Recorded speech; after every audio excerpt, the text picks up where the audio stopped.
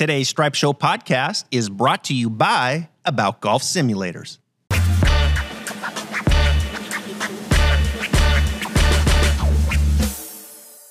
And we're back, Stripe Show podcast on what day is it? Wednesday already. Here we are, Wednesday, midweek. I'm your host, Travis Fulton. Thank you for making us part of your day. Fun one today. This is one that I've been meaning to put together, waiting for the right time. And I figure now is the time to bring on one of the top teachers in the game that's been helping a guy at the age of 52. His name is Pádraig Harrington. Hit the ball longer and really be quite dominant on PGA Tour champions. This can be a fun one. Michael Jacobs joins me from Long Island. Thank you, sir. How you doing? I'm doing great. Thanks for having me on, Travis. Good to talk to you today. It's winter. I'll tell you. I'm looking outside. I'm in Ponte Vedra, all right, in Florida. We haven't seen the sun in 3 days. That's very unusual here in Florida. Nice. Now, New York, that's not as unusual this time of year, mid-November, kind of shutting it down a little bit. Yeah, it's getting a little cold. Getting a little cold. But you get out, right? You guys, I know you're good friends with Brian Manzella. You guys are going to Korea, putting a school together. What's on the slate for you this winter? Oh, we have that. The usual trip to the PGA show. Dr. Nesbitt and I, who's someone who works with me, we're publishing 2 papers. So I think this winter is going to fly by pretty quick. I highly recommend you go on and you Google Michael Jacobs. You look at his videos, some that he's done with Dr. Nesbitt, as you talked about. You guys are deep into the science world. I've learned a lot from you. You probably don't know that, but I've watched your videos, and the stuff that you put out there is fantastic. Today, we can't get into all that right now, because if we get into those weeds, then we'll be here for probably 2 days and we're going to lose the audience. So we've got to go specific.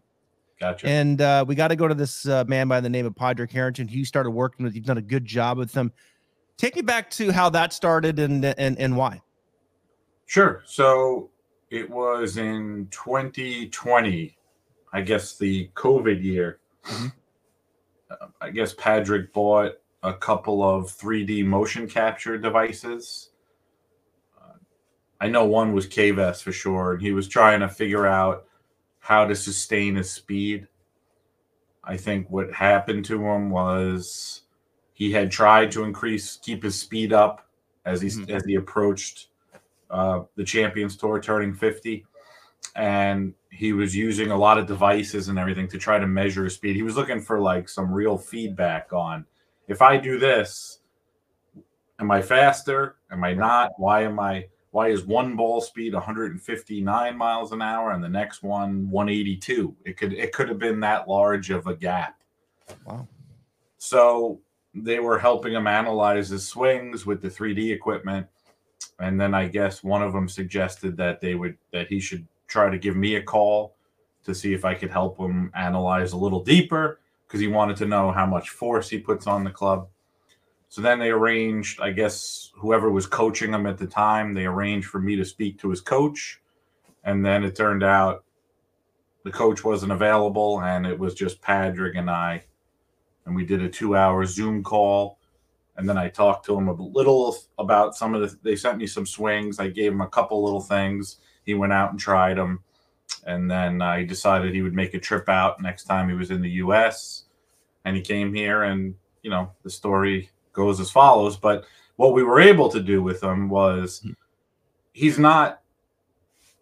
had that speed within him. And most people have it within them. We just figured out a way to draw it out of them consistently. Is ultimately what we did. Well, you did. I mean, let's share some stats here. This is pretty awesome stuff when you really think about it. And when I was researching for this show and I was looking at these stats, and I've known like instinctively that Pádraig is longer. Like, I know that. I'm watching him. There was a video he posted, I think a couple weeks ago, where he's standing on the tee and it's 315 yards to the green, and he's waiting until the green clears. And so on the PGA Tour, that's kind of probably a normal process. On PGA Tour Champions, that's not a normal routine.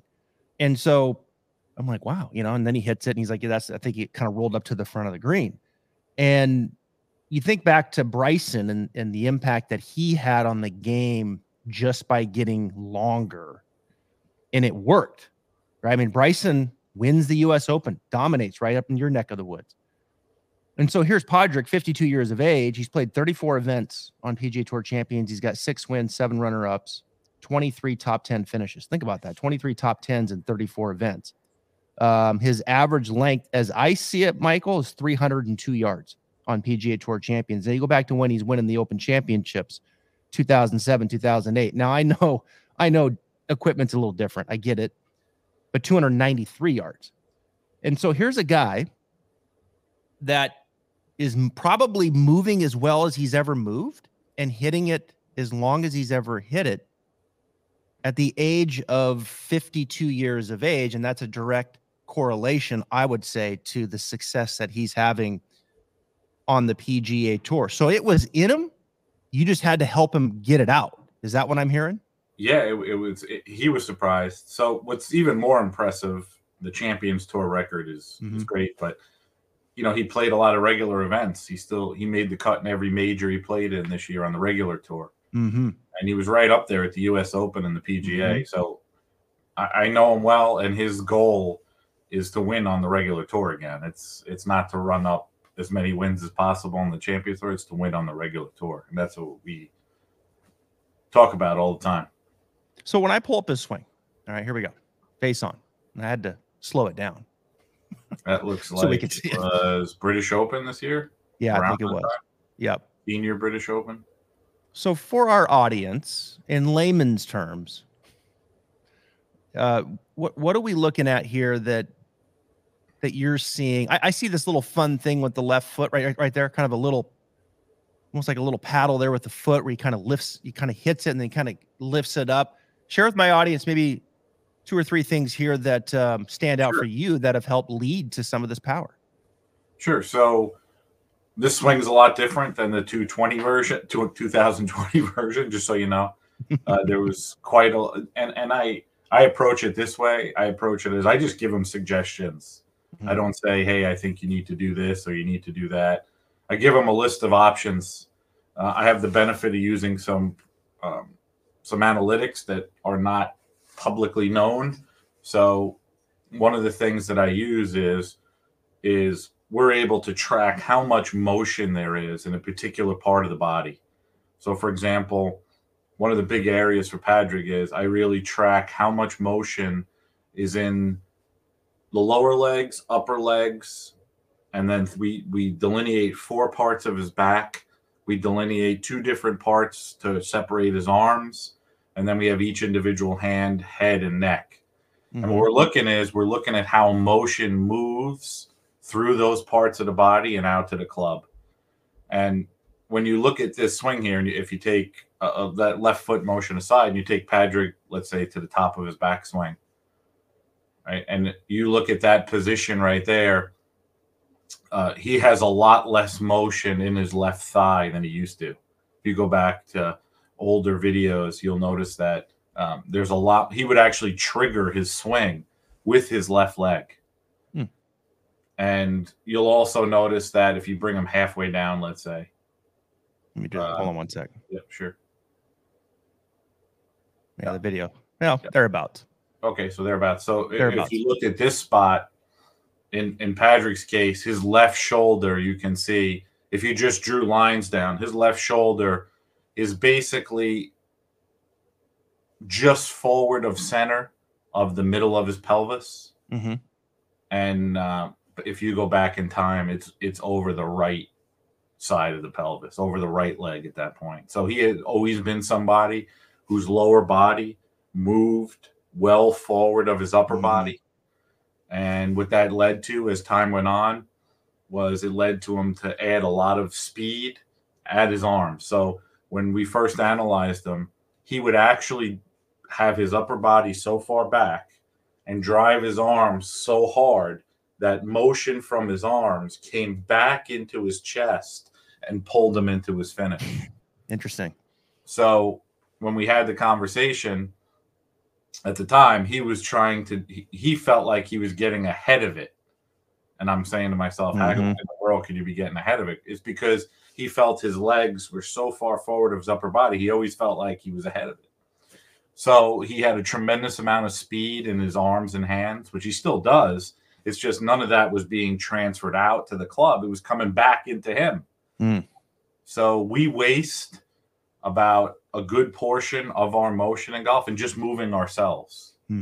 So if somebody's like listening to this or watching and they're disappointed with their club head speed, they're probably there. You have plenty of motion for more speed. It's just probably going elsewhere somewhere in your body. So to give you an example, in Pádraig's case, when he is at his best, his hand speed is around 22 miles per hour, and it reaches its peak speed about this portion of the downswing. So if you maybe want to take him to halfway down again, a little further, I would say just maybe right around there, maybe a touch earlier, but in that spot, his hands are going about 22 to 24 miles per hour. And when he's at his best, from there to impact, they slow down 4 to 6 miles per hour. And that's because of the sequence, the improved sequence that you described before. Because of the improved motion, because of the fact also that he's allowing the club to swing out more earlier. He's not trying to delay it. And ultimately, I see a lot of people when they're working on their games and stuff, they're working on drills to decelerate themselves. Like they'll work on trying to decelerate their pelvis or try to slow their hands down intentionally. But what actually slows the hands down is the outward movement of the club. So when the club moves out, it puts a interaction with your hands that slows them down. So it's something you want to have happen. But in Pádraig's case, it's the fact that if you looked at both of his armpits, I know it sounds silly, but if you looked at his armpits and you looked at his knees, his armpits are much more over his knees there than they used to be. So that allows him to transfer more out to the club. Let me ask you this real quick. So I'm going to go back to when I got into the teaching business 25 years ago. Okay. And Jesus, you know, what I was teaching then, right? And God, what I was teaching maybe 5 years ago versus, you know, you just kind of evolve, right? As you go, you're always evolving. And, but I go back to 25 years ago and I just, in my mind, I hear bump, pelvis bumps left, right shoulder goes down, arms go down, right? And I sense early side bend in transition. And is Pádraig in really kind of some of that era? That was something that you would see a lot, right? I remember him telling me that he spent 15 years trying to get side bend in his pelvis, more side bend in his pelvis. So when he looked at this image, the fact that his hips were much more level there was something he would try to avoid.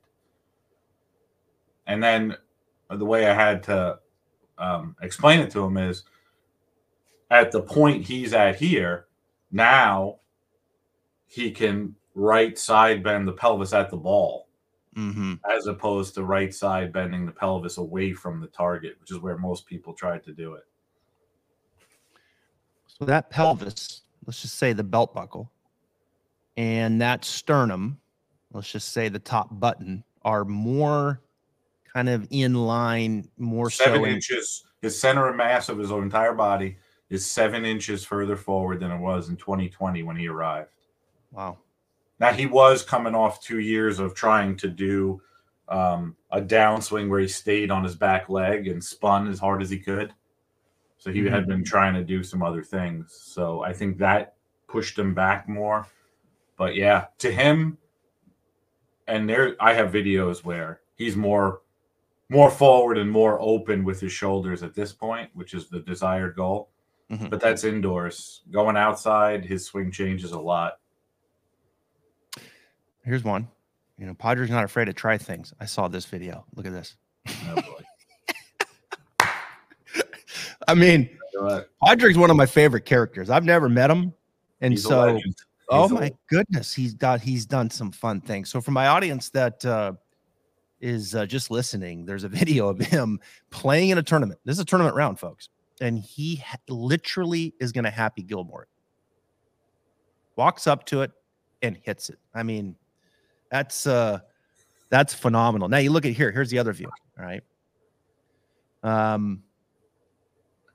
And so I watch this now. All right. And so I'm hearing some of the things that you're telling me here on the downswing.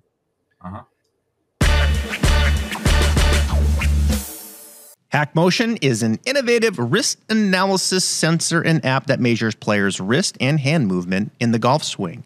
With audio feedback and different drill modes, it offers the capability to improve players' wrist mechanics in the golf swing to provide a better club face control and impact position.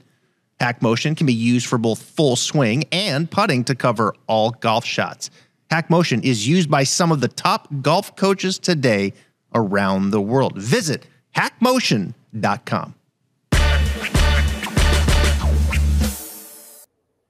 Anything in the backswing, is there, and when I'm watching Pádraig, is there more of a load per se into the trail foot, more of a change of knee flex, perhaps turning in the lower body in the backswing that would kind of help lengthen the backswing out? Or is the work primarily what you described on the downswing? No, there's been a lot of work on the backswing. The big work has been in allowing the club to rotate on the backswing so that it rotates more of like into the traditional.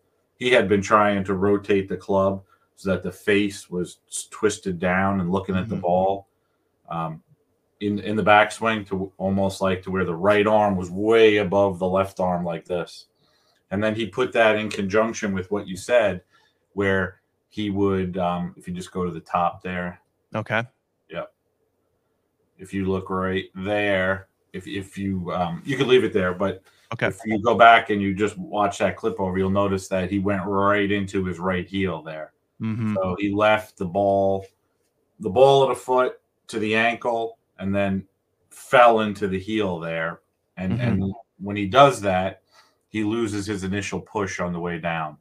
So we do want to push with the ball of our foot early on in the backswing to push our right hip back.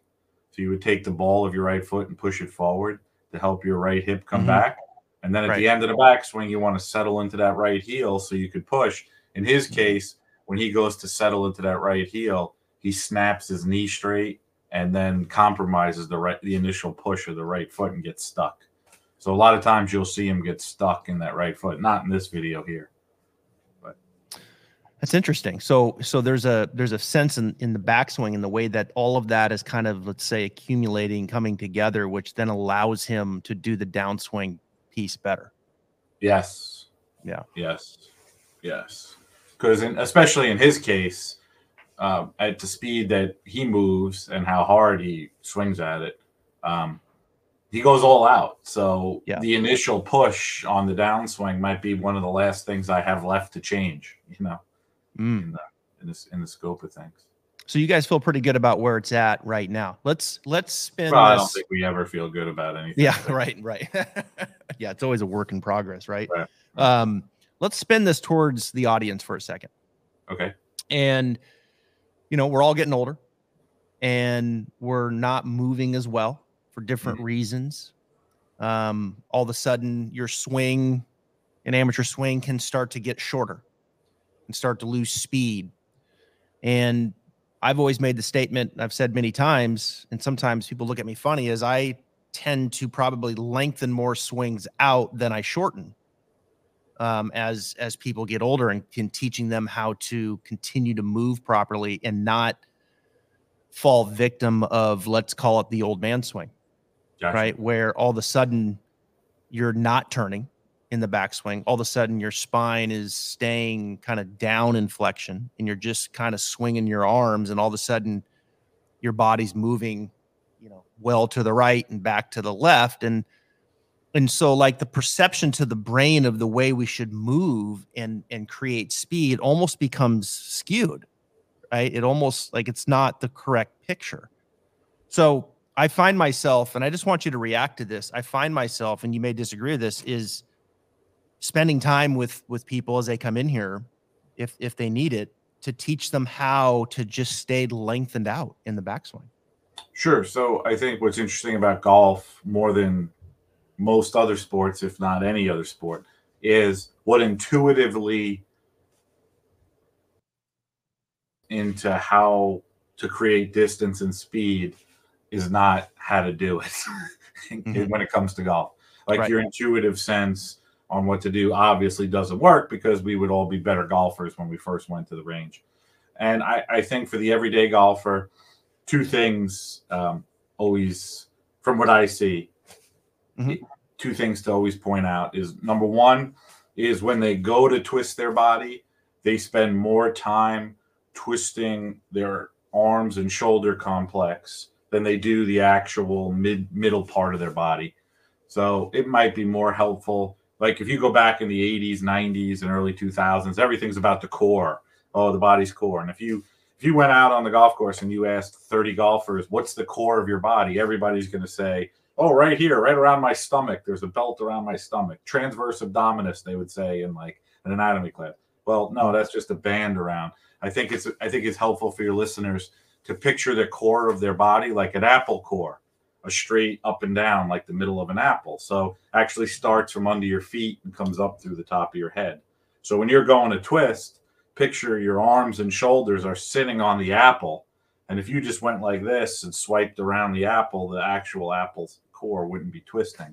So if you were going to twist like an apple core, and the core of your body was now a straight up and down core through the middle of your body, you would twist from feet to face. And I don't think people obviously do that. They'll more move their arms around their body. And then obviously you notice that they end up with a very short backswing. And then the second part would be that a lot of them think that they should not. I mean, there's a lot of training aids out there, and the most that people see on the Golf Channel or wherever they see them, they see training aids that are trying to get them to so-called hold lag and not let the club swing out, when really they should be putting all their attention into getting the club to swing out. So the biggest part of club head speed is allowing it to go out to the club. And if you're someone who's really has no sense of that and are just driving through the ball or trying to push towards the target line or something, you're going to completely destroy any chance of consistently striking and gaining speed. So it's counterintuitive. Yeah, it is. So here's two terms that seem to resonate with people that I use. One is up, and the other is back, up and back. And the idea of the up is a term. I just saw Bryson post a video, and he was talking about how he's turning and he feels like he's kind of almost getting taller. This elongation is the word that I use a lot, where when you teach someone as they're turning and the right side of their pelvis gets a little higher, their spine maybe starts to extend a little bit more. And all of a sudden they feel like, wow, I feel like I'm working up, because for them, for so long, they feel like they've been staying down, and some of them did go down. Right. And so up is a key word. The other one is back, and feeling like they're recruiting. And I always kind of give them the lawnmower exercise, where it's like they're pulling the cord up and back behind them. They're not pulling the cord to the right, away from them for a right-handed player. So this concept of up and back behind them, all of a sudden their body starts to move and get on more of the correct inclination, and they're like, wow, okay, yeah. And then you put the club in their hand and you show them at the top. They're like, damn, like that looks pretty good. That's. I think what you just described there are the other two dimensions of a backswing that people don't think about. So the up and the back, so forward, backward, up and down. Most people just think of spin and spinning in place with some type of staying in their posture or spine angle type thing. And in reality, you might see somebody spin, and the way they configure their body, if you were looking from down the line, let's say, it would look like their head stayed within some type of parameter of not going up or down much, but they would be really, their body's being reconfigured in a way that's completely different than I think they expect. So we, yeah. So I would, if you asked me to say how much. So if I bent my upper body forward at my chest, and then at the top of the backswing, how much bend should I have in my chest? I would say if you were 30 degrees bent when you started, you should be -5 at the top. Wow. So there's actually, the top of your spine is actually coming back, and it's the twist and turn that gets your body to look like a golf position. Mm-hmm. So that's a mind blow, right? For a lot of, when you explain that to them, that your upper back and your spine and these things are moving, they're changing. Yes. And that's the movement that we want, and we want to layer in to someone the right way, and all of a sudden now they're moving properly. And I always say you're not giving in to the old man swing, and pretty soon you're not moving. And then when you try to move, the perception of that, as you were saying, is just all golf instruction that they hear and see is all leading to the older swing, where you're buried over the ball, you're trying to keep things still, and you're trying not to change the dimensions of up and back. Right. Yeah. Let me say a couple modern pieces to you, and I just want you to react to them and give me your thoughts on them. All right. Sure. One is, how important is it to shallow the shaft out in transition? Okay. You want me to get into that real quick? Yeah. What are your thoughts on that? Okay. So what you have to understand is, if I took my phone, right, and I went like this, so I got my phone facing you, and I'm holding each side of it. I don't know if people are watching or listening. Hopefully they're, I don't know if you want to explain this, but if I go like this and I set my wrists up and down, my phone is rotating like that.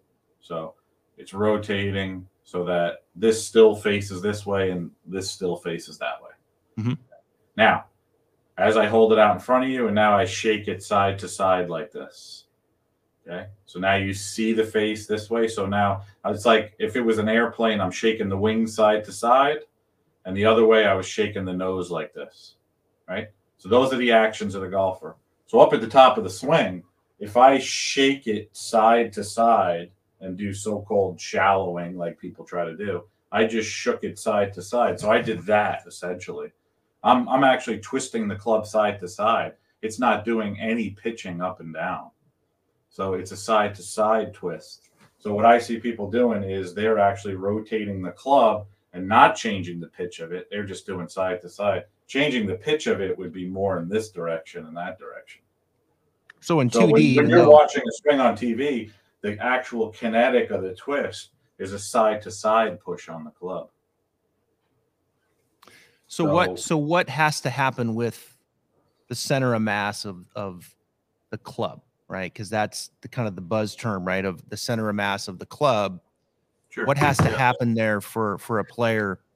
Because we know amateurs, that can get a little skew. So kind of talk us through that and what's important there. Look at Calamity Jane. Okay. Ooh, look at that thing. Wow, that's a beaut. So if I took a club and I held it right here, right, at its balance point, and I pushed it, it would just go straight up and down like this. Okay. So right now it's not moving.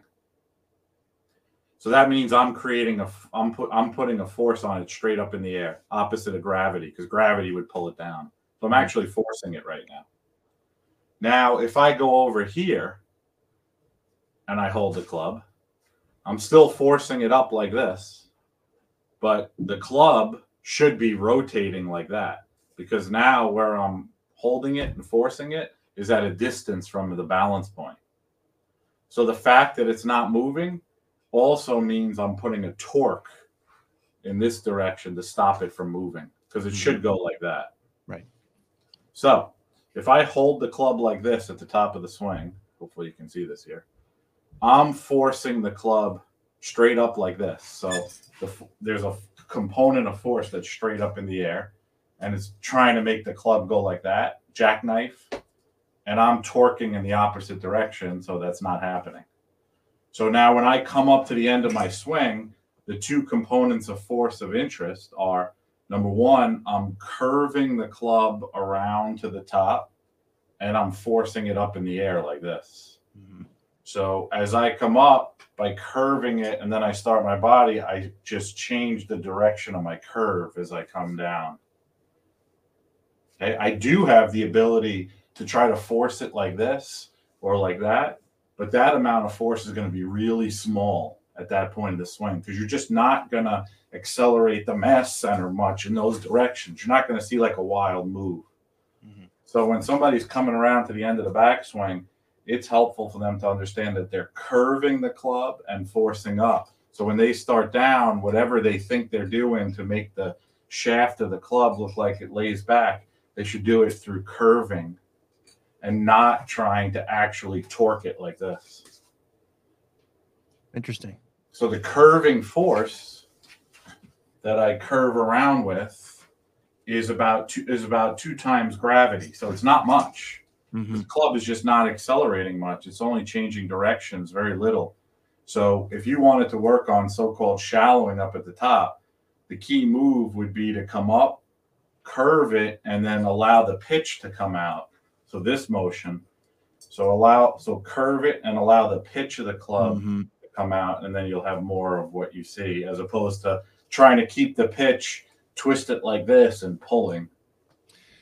And so for my audience, the up and down, the vertical nature of the wrist is pitching. Yeah. So the lead wrist, let's call it, is taking on some more ulnar, right? Correct. Yeah. In transition, which is pitching that club head kind of up and back behind you. And you can see that move with a lot of players when you know you're looking for, you can really see that. I can see that move, that lead wrist move, and not getting it so set in short game too. I just did a piece on that where, you look at these short game players and they take that left arm back to 9 o'clock, and that shaft, it's not a right angle. I mean, that shaft is pointing over there. That lead wrist is not taking on a ton of radial deviation. I mean, if you go like this, right, and if you went like that, if you put your hands out in front of you like this, and you just did a normal like anatomical position, and I did my left, I'm pretty much radially deviated already. So then if I go to add more, I'm going to be limited by, at the top of the radius bone, what's called the radial inclination. And everybody's got a different one. So you want to assess how much actual range of motion you have there, because you're going to hit into compression, which is a bone. So that's it for me. But what's interesting is, if you look at my right hand, right, I have much more. Yeah. Wow. So usually the two sides of your body are not the same. So it depends on your bone structure that you're born with. So I have much more in my right, much more ability to set a wrist, so to speak. So my whole career as a kid, I would go back and my right wrist would take over at the top of my backswing because it had more range of motion. And every golf teacher I had would say, "Oh, you're adding too much right wrist at the top," and here we sit. Yeah. Let me throw another concept at you. You've probably, I don't know how active you are in social, but there's this short game, Victor Hovland and his changes that he's made with this movement of the head going towards the target in the backswing. Joe Mayo got him to feel more left in the backswing. And so Mike, he sets up and he might have a little weight left, but then as Victor takes it back, I mean, his head's moving, a good inch or two towards the target, and then he stays there and he turns and hits it, where, you look at a Max Homa, he might be starting left, but his head's pretty neutral. But the whole point is that Victor has moved the low point well forward or more forward, and he's gotten steeper on it. Okay. And so the leading edge is more in the ground, and he has to manage that. Right. So have you seen kind of a lot of that, and B, just kind of your thoughts on it? A couple things. Sure. So I haven't studied what they've done or looked at that swing. I get a little tied up with Patty. He keeps me busy. But so the two things that jump out for me when you say that are actually three things. Okay. The result of our last paper, which I don't think anybody understood, but it was a good paper. And it was that at the top of the swing, because of the way our arms are configured with our body, much like a figure skater, if they're trying to twist, it gives us the best opportunity to twist our body at the top of the swing. Okay. So if you were going to try to twist something, like let's say you were going to try to really spin your body, you'd want to do it when your arms and club were closer to you than when they're further away. Okay. So the best players, though, although they had their arms closer to them at the top, they had the furthest distance away from the middle of their chest at the top than the poorer players did. Sure. So it sounds like to me, number one, what you described there is whatever they're doing, there's more distance there. Number two is the best players, the linear momentum of the chest increases until the hit. So what that means is whatever movement you see in the chest linearly, I'm not talking spinning, just in the way it's moving up, down, side to side, forward, backward, obviously, like you were saying, that's increasing its velocity linearly up until the hit on the best players. And the poorer players end it like back here more, right? So the better players have much more momentum of their chest. Granted, a lot of it's up and back and in different directions, but they have more. So it sounds like to me that in their case as well, there's more momentum being put into the chest. And then the last part would be the best players, when they push their body open, do it with more weight on the left side of the body than the everyday player. So it sounds like to me everything's skewing in that direction. Yeah, and he's like, so like his effort was more in the short game, you know, like these movements were kind of more representative into the short game, which some of that may still apply. But the last part that you brought up, which is this movement of getting out, you know, kind of pushing up and getting out of the way, the downswing, right? When should a player, let's say they've got things pretty organized, going back, coming down, like you're pretty happy with the way things look, and you want to now give them some ideas and recommendations on, all right, here's how I want you to get the hell out of the way. Right? Like I want you to use if you were going to use your left leg and left side of your body to get the hell out of the way, you'd want to do it at whatever point that side of the body had the most weight on it. Okay. So you'd have the most traction and friction. And so for Pádraig, when would that be? So if we pull him back in, like when is that weight the heaviest into the left? We made his weight heavier into his left by moving his chest more forward. So the more forward you move the chest, the heaviest part of the body. I think his chest weighs, 70 or 80 pounds, and we move that over his left leg so that he can increase how much pounds in transition. Yep. Yeah, it's before transition. It's in the late backswing. We already started moving it. Yeah, like that's back for him. But for outdoor, all right, so here's something that's interesting. He's one of the only people who can turn his torso 85 degrees on one swing and then 145 on the next swing and not know the difference. Oh. Okay.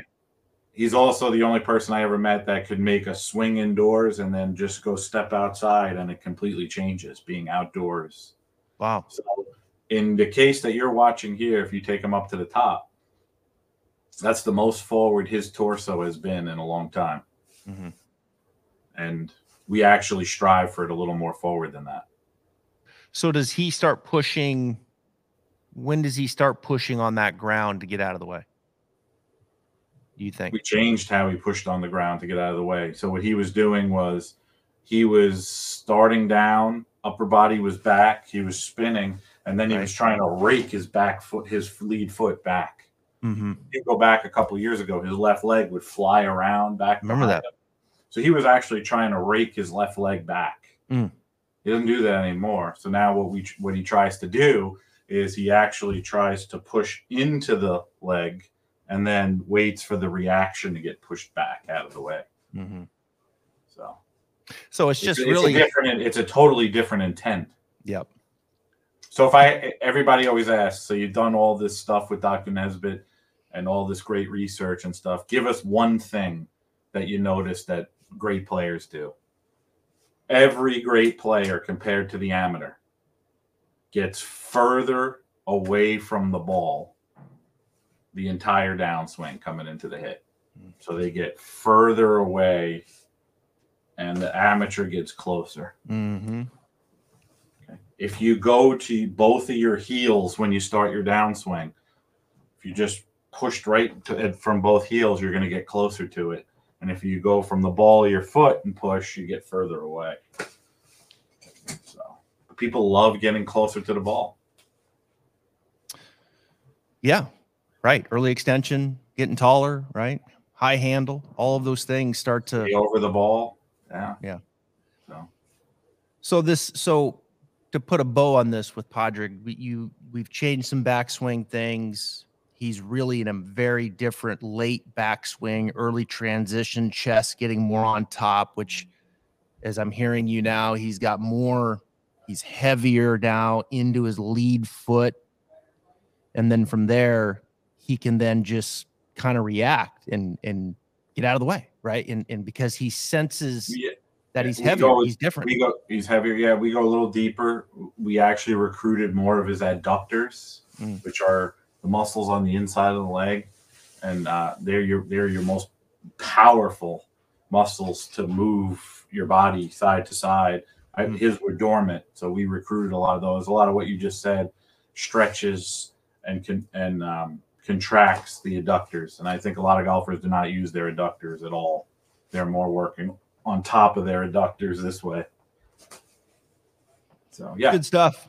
I could ask 1,000 more questions, but I know we'll probably lose our audience. We're kind of okay, but we'll do it again. This is great stuff. Congrats, by the way, on all your stuff and the papers and all that, and the great content that you put out. But then, obviously, as of late here, with the great work with Pádraig Harrington, and I think this is an important major. The goal is to win another major. Another major. There's no doubt in my mind that he can win another PGA Tour event. I believe that at the age of 52, and the way that he's moving and hitting it, his iron game is still good. You know, you go out there and have a great putting week. Who knows? I know he's in the field this week here, just up north of me at Sea Island. So it's just an important conversation, I think, that to keep going. This is something that I'm going to be doing more in the next year of amateurs continuing to move properly, continuing to have the right perception of keeping things lengthened out the right way.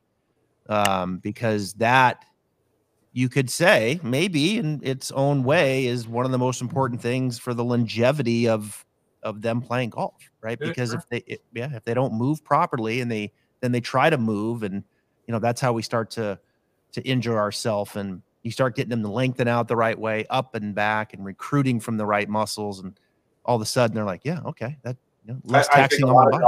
I think a lot of golfers are afraid to move in different directions. Up is definitely something they think is taboo.